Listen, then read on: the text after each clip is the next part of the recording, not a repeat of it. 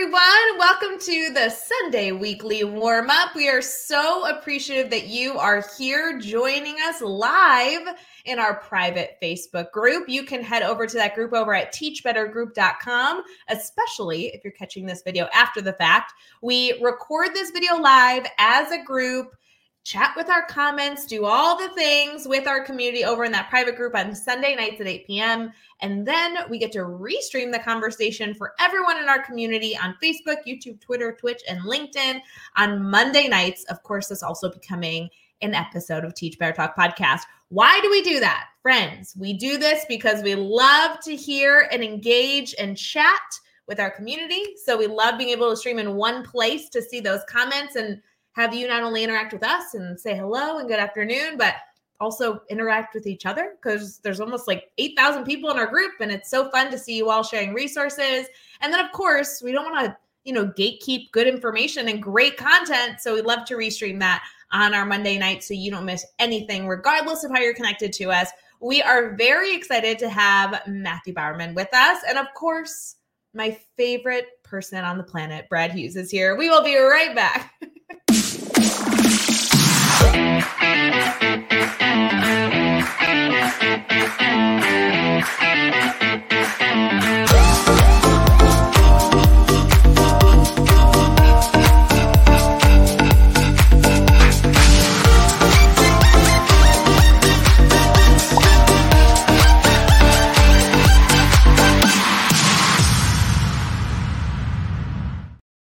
Hey everyone, we are live here in our Sunday Weekly Warm-Up. We are so excited to be here in our private group. Brad Hughes is in the house here with Matthew Bowerman, which we're very excited to interview him, especially talk about his new book. And special shout out to Brian in the comments. I don't know if you saw today, but Tottenham tied against Man U. I don't know if you saw, Manchester United was winning at the half. And then just in case anyone needs a spoiler, we tied. Tottenham came back and it landed 2-2. So I just want everyone to be updated on their English Premier League. Brad, what do you think? I am loving the English Premier League as well as anything that's happening on weekend sports. I know it was a big weekend in the NFL with some big wild card games rated. Are you and family following the NFL this weekend? That's what with the football, right? It's brown, kind of triangle-ish. Yeah, it's kind of like a pointy basketball. It's kind of round in the middle and kind of pointed at both ends. And throw them in the air. It's like a touchdown, reception, field goal, that kind of thing. Yeah, I'm scheduled to care about that in a few weeks. There's something called the Super Bowl that's coming up. I'm going to be a maddening fan here in just a bit. So stay tuned to the Super Bowl. Is that it? You just hold out on your fanship until the big event. Well, I already have my sweatshirt. Matthew, I'm so sorry. We haven't even said hi to you yet officially. Matthew, good to see you. Really quick hi. Hi.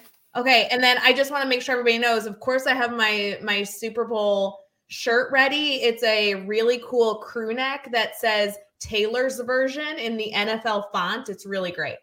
It's really good. And like Taylor, I know that you have a lot going on at the moment, Ray Hewart, with family, friends, all things Teach Better, and a huge collection of smoothies at your place. You're just enjoying those smoothies day after day.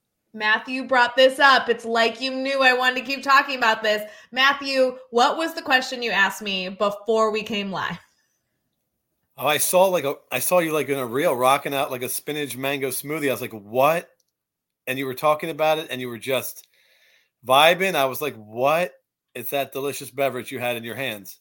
Here's the deal, friends. I wish that I was cool enough to be like a walking ad where I could give you all promo codes for free things and just tell you how amazing I am, and you can be this amazing for the simple cost of $5.99. Like, I wish I could be that person. Instead, I'm just finding really cool things to waste my money on, one of which are these smoothies that I literally am obsessed with. If anyone needs a frozen smoothie that has really healthy, all natural ingredients, fruits and veggies, and tastes amazing, I'm your girl. And I can also throw in, is anyone doing Dry January? Anybody?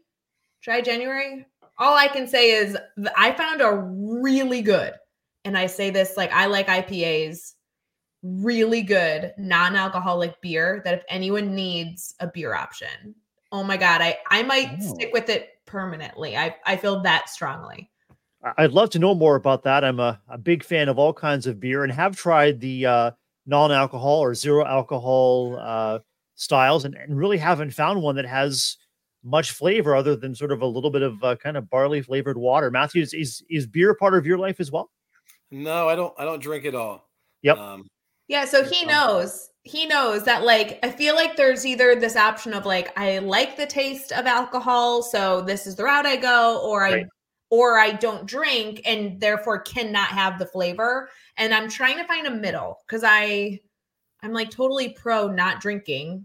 I mean, I don't really care, but what I do really would like is I really love a good like a hoppy IPA. So there's two companies I've been looking at. I don't know if they're linked. I need to look further into it, but one is called Athletic Brewing, and the other is, it starts with a B. I could text it to you. I'll send it to you, Brad. So good. Hazy IPAs, double IPAs, really good. The one that I have right now is the Golden, which is more like a pale ale. And somebody who appreciates beer but doesn't want the effect of alcohol, totally in. And then shout out to Katie Miglin. Thank God she was pregnant last year. She knows a really good white wine that is non-alcoholic. So recommend that if any of you need that too. So sorry to push alcohol, but I guess we're not pushing alcohol, right? Like that's what we're doing. I think I can get the Athletic here in Canada, Ray, north of the border. I'd love to know about how people here in the comments are celebrating the weekend, whether it's with a toast or whether it's a cup of hot cocoa, very, very cold, bitterly cold. Lots of snow here in the Northeast. And I'm wondering, Matthew, in what part of the world you're joining us from? And if you, like me, spent most of the weekend shoveling and then reshoveling and then shoveling again. Now, I'm coming at you from the United States here in Maryland, about an hour outside of Baltimore in a little mountain lake town called Newmarket. And we have spent the weekend, as we always do, buried in the mountains of laundry and cooking and spending lots of time with the kids. All but one of my kids were home in our home, and one's about ready to go back to school for his second semester of his sophomore year. So we were out in the woods hiking and playing and just, being crazy and being a family together. So, yeah, Matthew, are you having good weather then? Because I know Brad and I are like, Brad's just obviously very north of me, but we get similar weather. And okay. Brad, similar to you, we just had constant snow. We were shoveling, reshoveling, shoveling again. Wow. Today's temp was -32. Oof. So shout out to those Chicagoans that stayed home today. Yeah, and those low temperatures are on their way east to us in Ontario, Ray. And you and I are both impacted by weather along the Great Lakes, Lake Michigan for you and Lake Huron and Lake Ontario and Erie for me. So you just never know what the day is going to bring. A shift in the wind can bring a shift in the weather, and you can be sunny and crisp and clear one moment, and you can be in the middle of a blizzard and a whiteout in the next.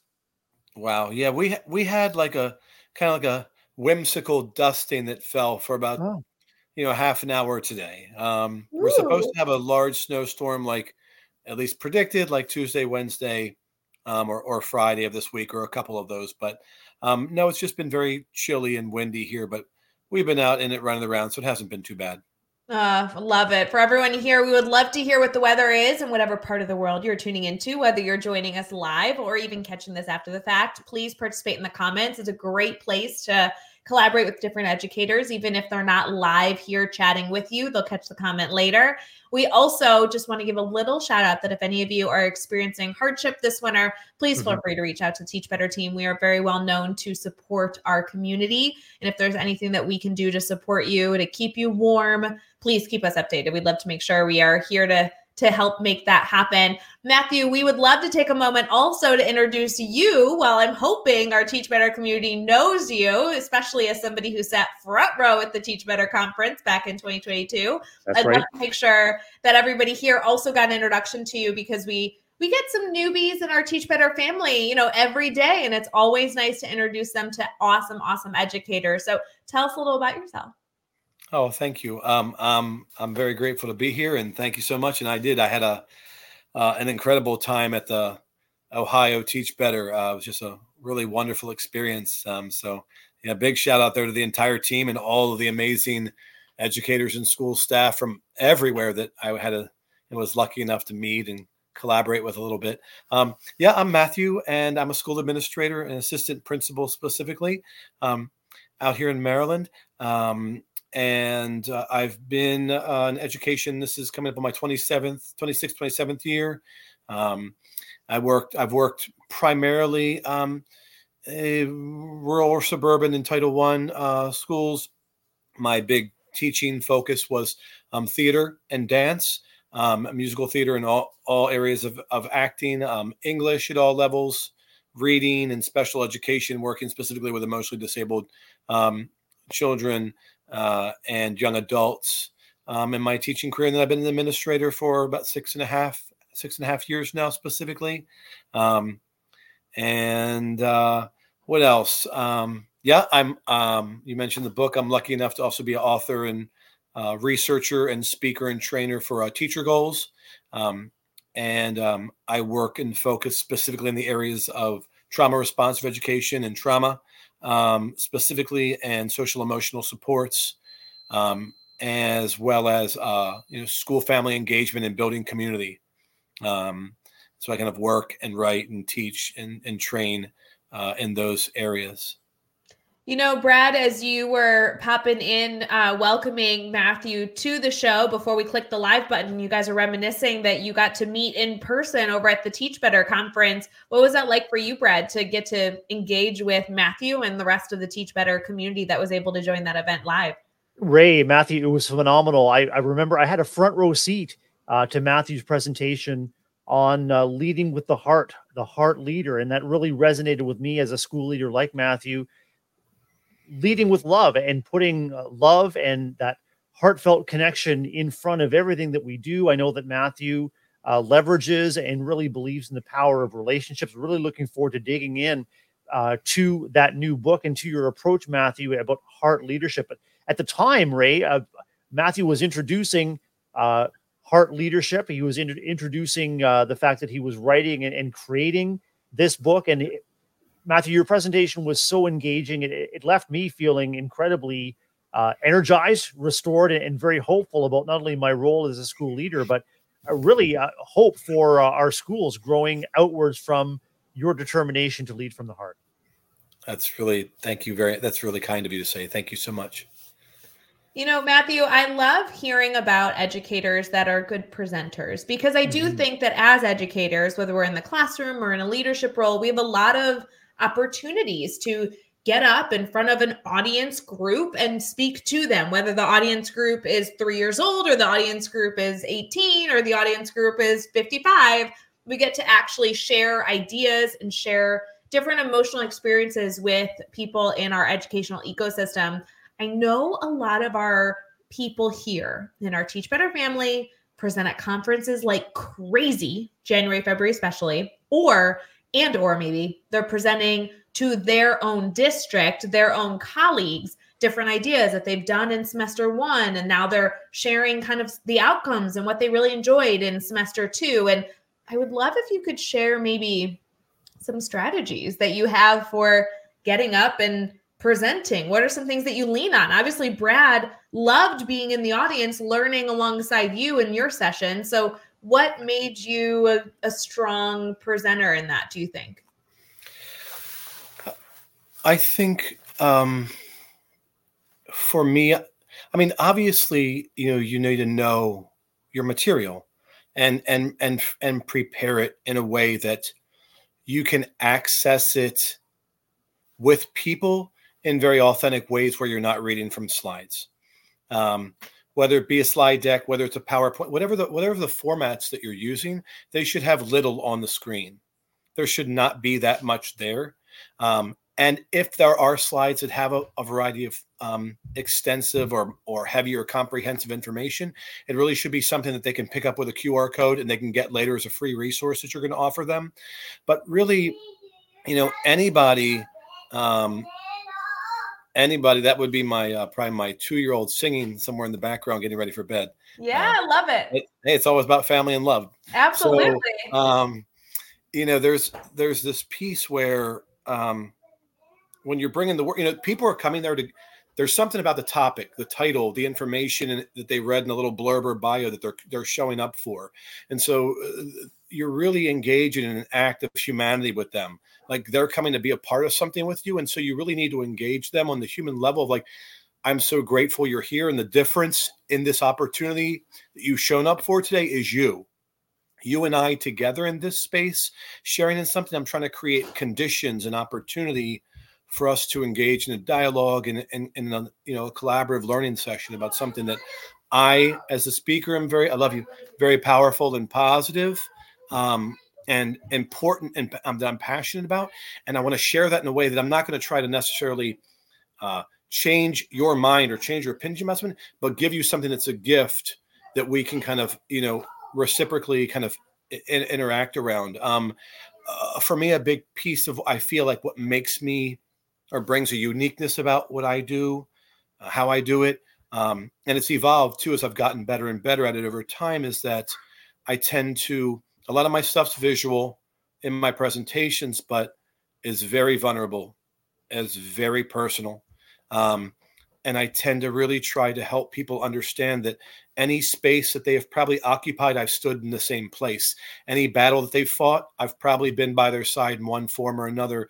Any weariness, exhaustion, pain, or loss, any miracles and wonderful things that they've experienced, I've probably been fortunate enough in my 26 years or so to live out in some way. And so we can create a connected piece of our story there. And then I can share out parts of my story. And depending on what I'm presenting on, I pull out different parts of that story to be very vulnerable and very, very open with people, to connect with them so that they may be able to, as we talk and interact and listen to me and I listen to them, find themselves in my story and I find myself in their story. And then from that place, the learning happens and the continuing conversation happens, and we're learning from each other and sharing tips or strategies. And I'm walking them through scenarios where I'm challenging them, as I have in presentations. Give me any scenario and I'll give you a responsive solution for it. And trying to challenge people to say there's always a way, either through prevention work or, responsive work, to create solutions, in the educational spaces we occupy.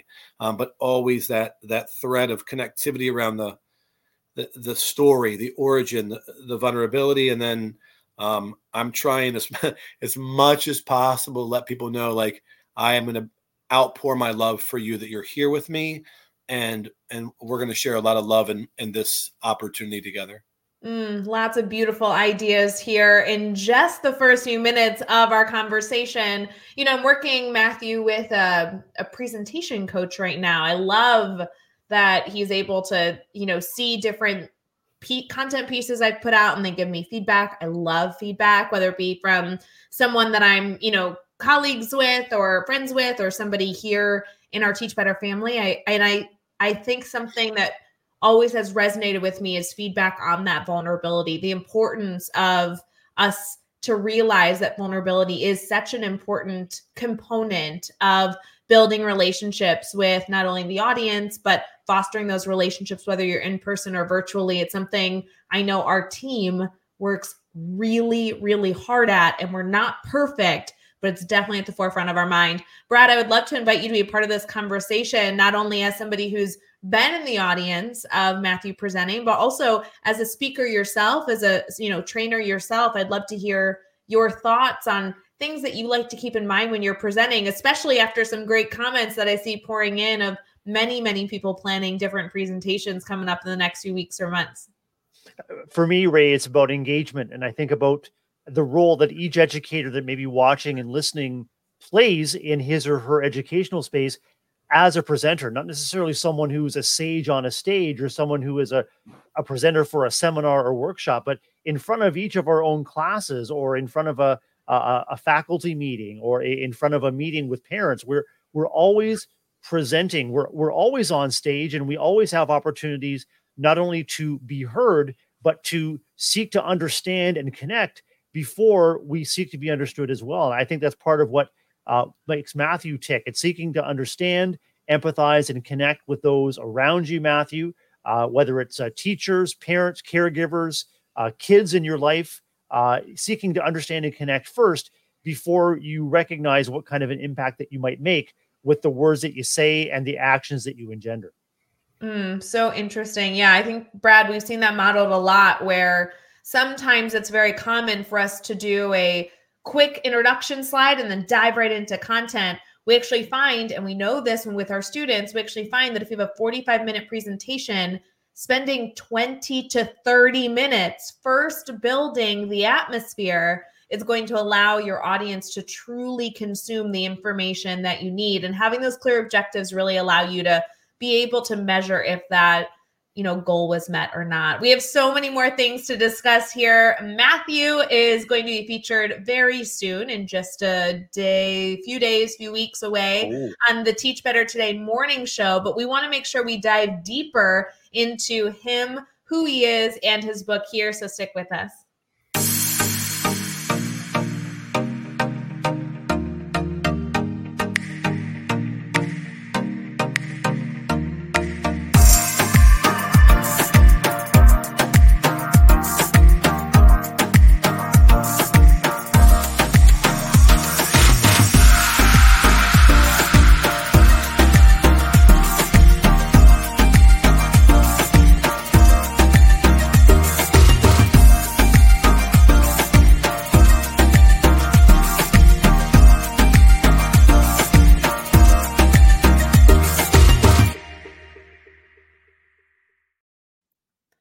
Hey everyone, we are here for our Sunday weekly warm-up. We want to welcome you into the conversation. If you're just tuning in with us, feel free to throw in the comments where you're listening from. Say hello to our community. It's the best part of being live, as we love to engage with the comments. Matthew Bowerman is here as our guest, and we're about to dive into his book. And Brad Hughes, here's the deal. I have the opportunity to interview Matt here very soon on the Teach Better Today morning show. But I know that's not going to be enough time. I want to dive into his book. I want to dive into the work that he does. Where should we begin, Brad? I don't even know where to begin. Ray, I think we should begin just by highlighting Matthew's new book called Heart Leader, a trauma-responsive approach to teaching. There's a quick picture of that cover with not only the heart, but what I noticed too, and maybe a great diving off point here, Matthew, is that there's a fingerprint on the heart. Like I'm curious, as an evolving heart leader, can you think of a time when there was an aha moment for you where you recognized that heart leadership was where you were at? Or did it evolve over time in your various roles, both in and out of the classroom, into becoming and championing what it means to be a heart leader? That's a wonderful question. There was a time a long time ago, a student and a parent, and many, many years ago, had shared that, the adage, like, oh, Mr. Bowerman, you wear your heart on your sleeve. And there's a piece of that about me, that I'm extremely hyper emotional. I'm very, very hypersensitive, and pieces of that are born of my trauma origin, and very much aware of that. And I've refined it with my mental health work and my mental health journey over time, and my own self-care supports I received, to smooth the edges of that as I've grown up, but also recognizing that it was okay to be a very emotional boy, which many males, young and older, are taught to really box up and put away. But I have a very significant proclivity to being very sensitive and emotional. And I think I've always kind of lived in that space and been attuned in that kind of way. I think ultimately it became a strong sense of empathy and an authentic kind of vulnerability, just I guess maybe about me, but the work really, took shape. And what I mean by that is I really began the work of an educator as a way to give back, because there were a few people. I really loved learning as a kid. Used to devour books, love being in the library. It's probably one of the places, along with the stage, that saved my life. But school was a significant struggle for me, with a lot of diagnosed and undiagnosed issues, some significant trauma as early as 3, 4, and 5 years old that then continued to follow me. I really struggled. I just could not fit. I was that round peg in in a very triangular hole. I just couldn't get it right, and just kind of tumbled headlong from one kind of chaotic attempt to fit into another. And it wasn't until I found some mentors much later in my childhood and then life, who saw all of that, saw my worth, my value, and loved me into being, loved me into kind of helping to save me. So that when it came to a place where I was really trying to figure out like a possible career and a path for myself that I wanted to be in service, like the teaching came back to me loud and clear, this is what you have to be a part of. Look at when you needed it most, how a teacher like saved you, as clearly as a life preserver thrown in the water, for a drowning victim.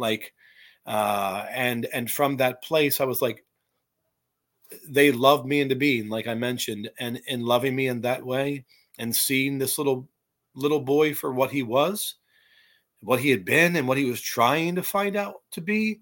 It was like I had no other. It became a calling. That service became a calling for me. Some people I even talk about in the book. Some people experience it maybe in some kind of spiritual way or a religious way. I just had a deep sense of like, this is what I had to do.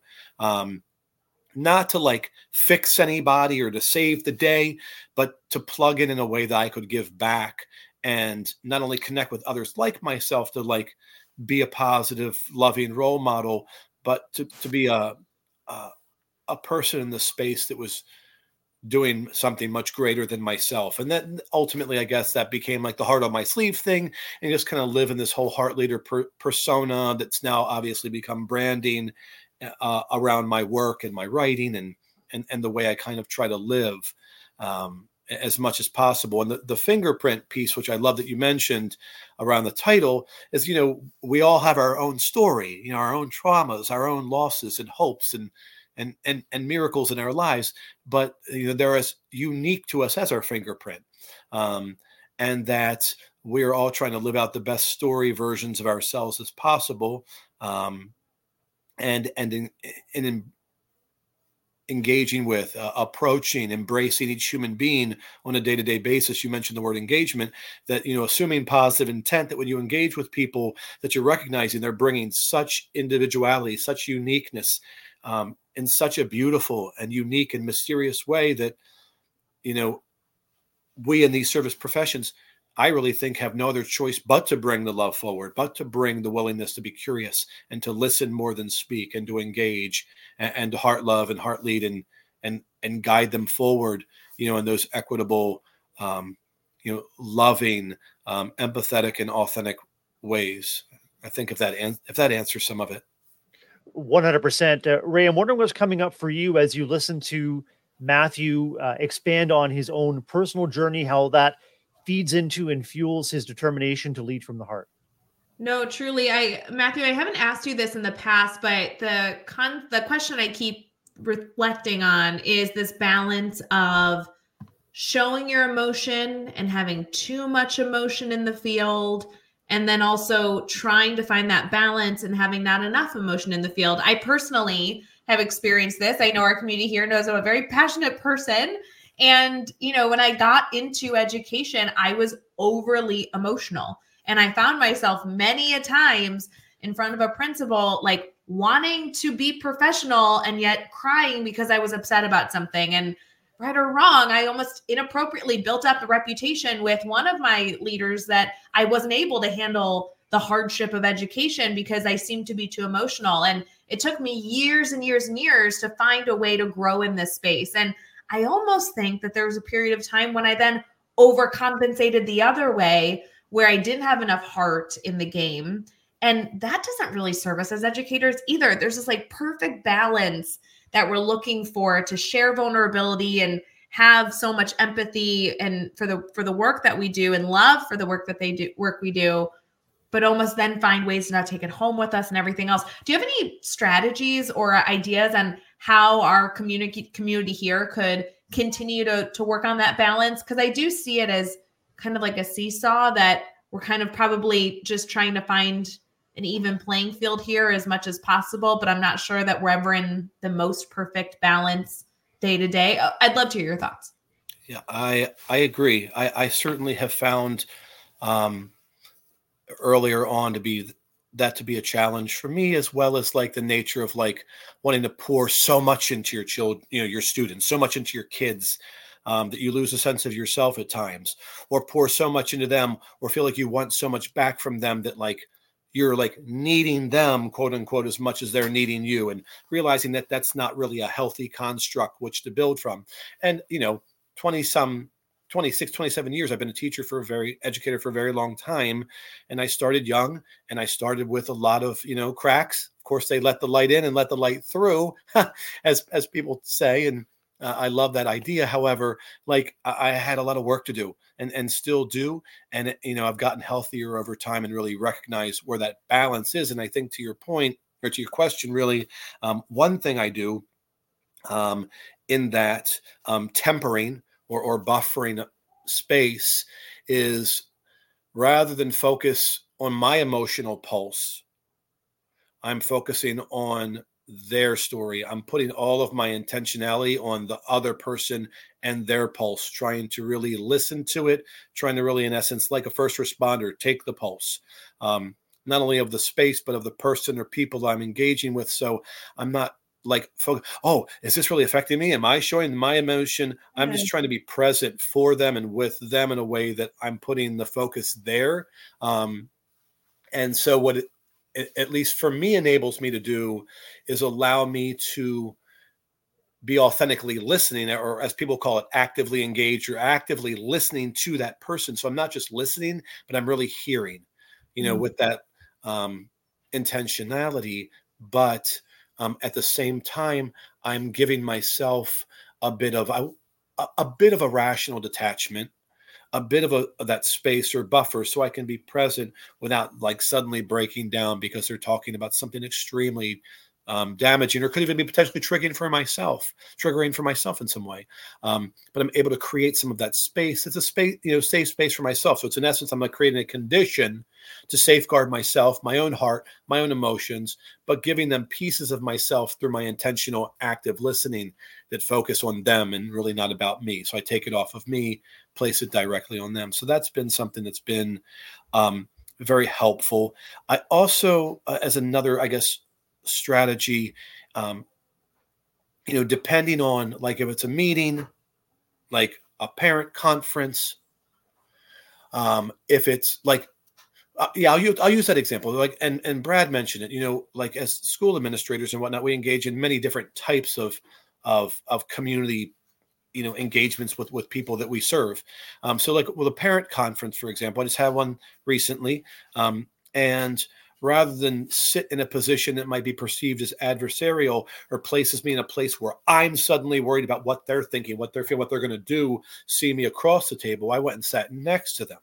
So we could turn and just be in the same space. So it forced me in a way. And I typically try to place myself closer. So I'm like, it communicates to me a very clear message,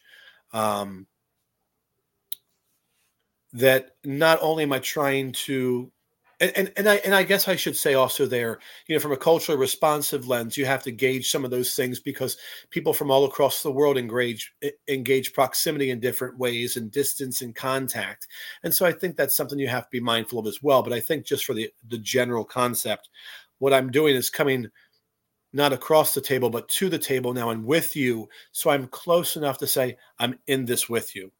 And I want to be just right here with you. So when we have eyes to eyes contact, or you feel like you need to reach over and touch my hand, or you feel like you need to, you have a certain kind of way you feel about something and need me to really hear it, I'm close enough to you that you recognize I'm going to really pick up on your energy, and try to take it in and really listen to it, so I can make ultimately some really active decisions around it. But I mean, proximity and the use of it, and placement in rooms, and how things are set up again around creating conditions, just like when we're designing trauma sensitive spaces, creating conditions around prevention and trauma responsiveness, just like in all these kinds of meetings we might engage in, how you set those up, so they don't become something so personal that you can't let go of it.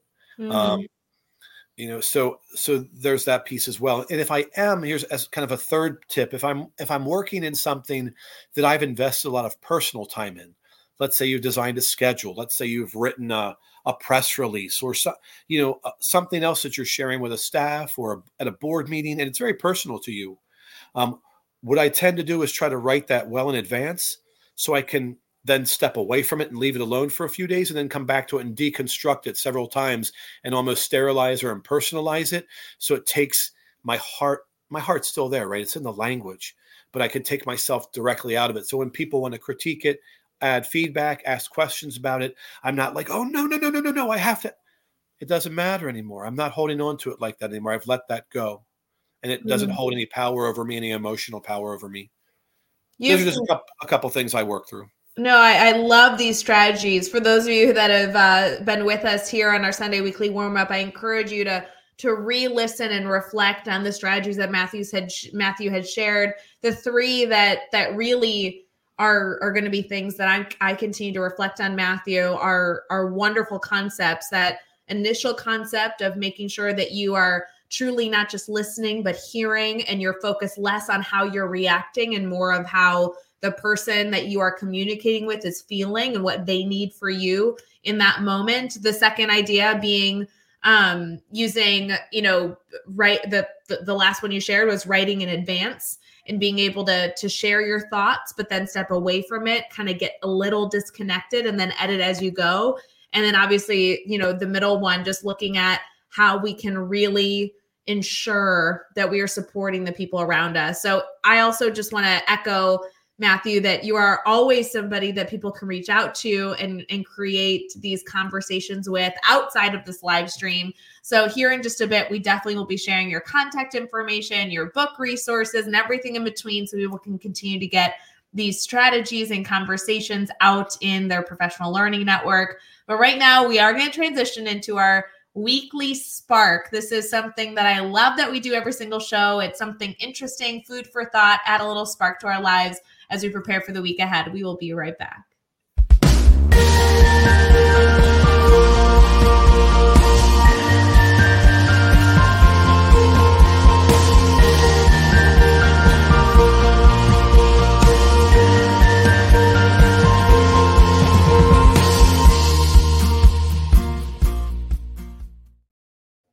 Hey everyone, we are here for our Sunday weekly warm-up, and it is our Sunday Spark segment where Brad Hughes shares something good in the world that we can focus on. Brad, what you got for us this week? Oh, Brad, you're muted, and we want to hear this good stuff. Come on, buddy. It's just a click away. There we go. Thanks, Ray and Matthew. Wonderful conversation before the break, and I found this story getting ready for the Sunday Spark. I found it both inspirational and reassuring. And the story comes from Positive News. And the headline is, "A Spanish politician broke down barriers." In a win for inclusivity, politician Mar Galceran has become Spain's first parliamentarian with Down syndrome. Society is starting to see that people with Down syndrome have a lot to contribute, she told the Spanish Guardian newspaper after she obtained a seat in the regional parliament. But it's a very long road. Other European nations already have politicians with Down syndrome in office, for example, in France and in Ireland. And when I saw this story, I was reminded of a couple of things, Ray and Matthew. One was the important role that we play as educators in creating communities where the foundation of something like that can begin to occur. Communities where everyone is a member, everyone with their strengths and limitations, everyone with their differences can be recognized, like a place for all. And the second is the tremendous responsibility that all of us as educators have to champion those with needs that differ from ours, or with needs that differ significantly from the majority of the people in the community. And I'm wondering if you guys, either of you, can think of ways that you would champion the kind of inclusivity that led to this parliamentarian with Down syndrome in Spain being recognized and celebrated.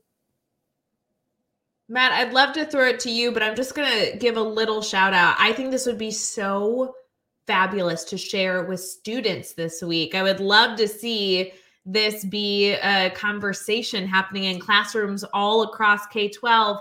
Matt, what are your thoughts on this article?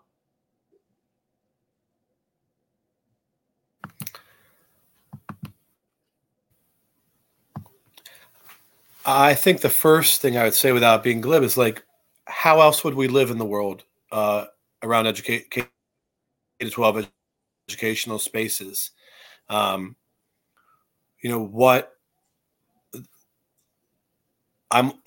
a beautiful thing. And how else would we do it? How else would we move? I think that's the responsibility of all of us, that I don't know, there's really no other option.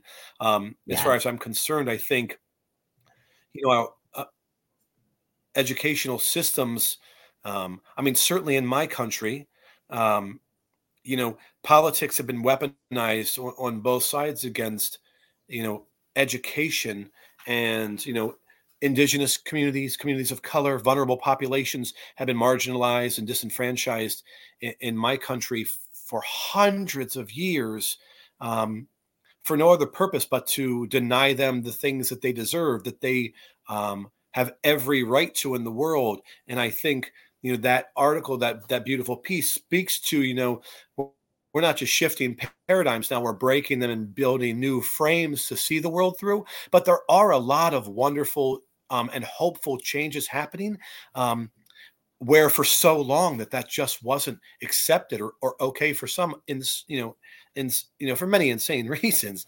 But in our positions, I think, it starts way before a school bell ever rings, in pre-services, and way before that, whenever a leadership team, whenever a school comes together, that's the messaging from day one, that all are welcomed, and we do the right thing because it's the right thing to do all the time. There are no other options around that. And that goes for school staff, that they understand that that's the business we're about the human condition, around humanity, around social justice, inclusivity, equity, anti-racism, all those critical pieces of the work.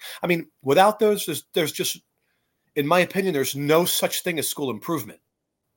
We deal with human beings. Our business are people, loving them, leading them, helping to empower and enrich their lives. Whether it be building capacities in our school staff, whether it be, continuing to develop our leadership structures around making sure we're creative, equitable conditions, whether you're calling the school and there are people there to answer in different languages, whether there's messaging on the boards outside that says, you belong here, you are welcome here. Every single person and family have a space in this school, in this place, and we will fight for you and safeguard you at all times, in all ways. There's no other option. I think those have to be the consistent messages of educators across the world, and certainly across the spaces that we occupy every day, because of what kids deserve. Time is short. They come first, and families and caregivers deserve that same love, that same respect and care.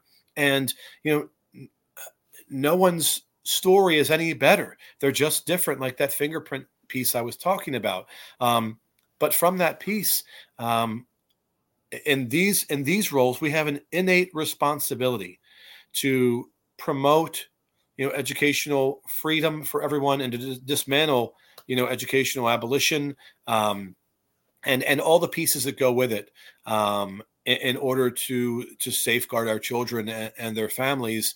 And that's the real school improvement for me, because social emotional wellness, academic achievement are critical aspects of school, but simply cannot happen without those other pieces first.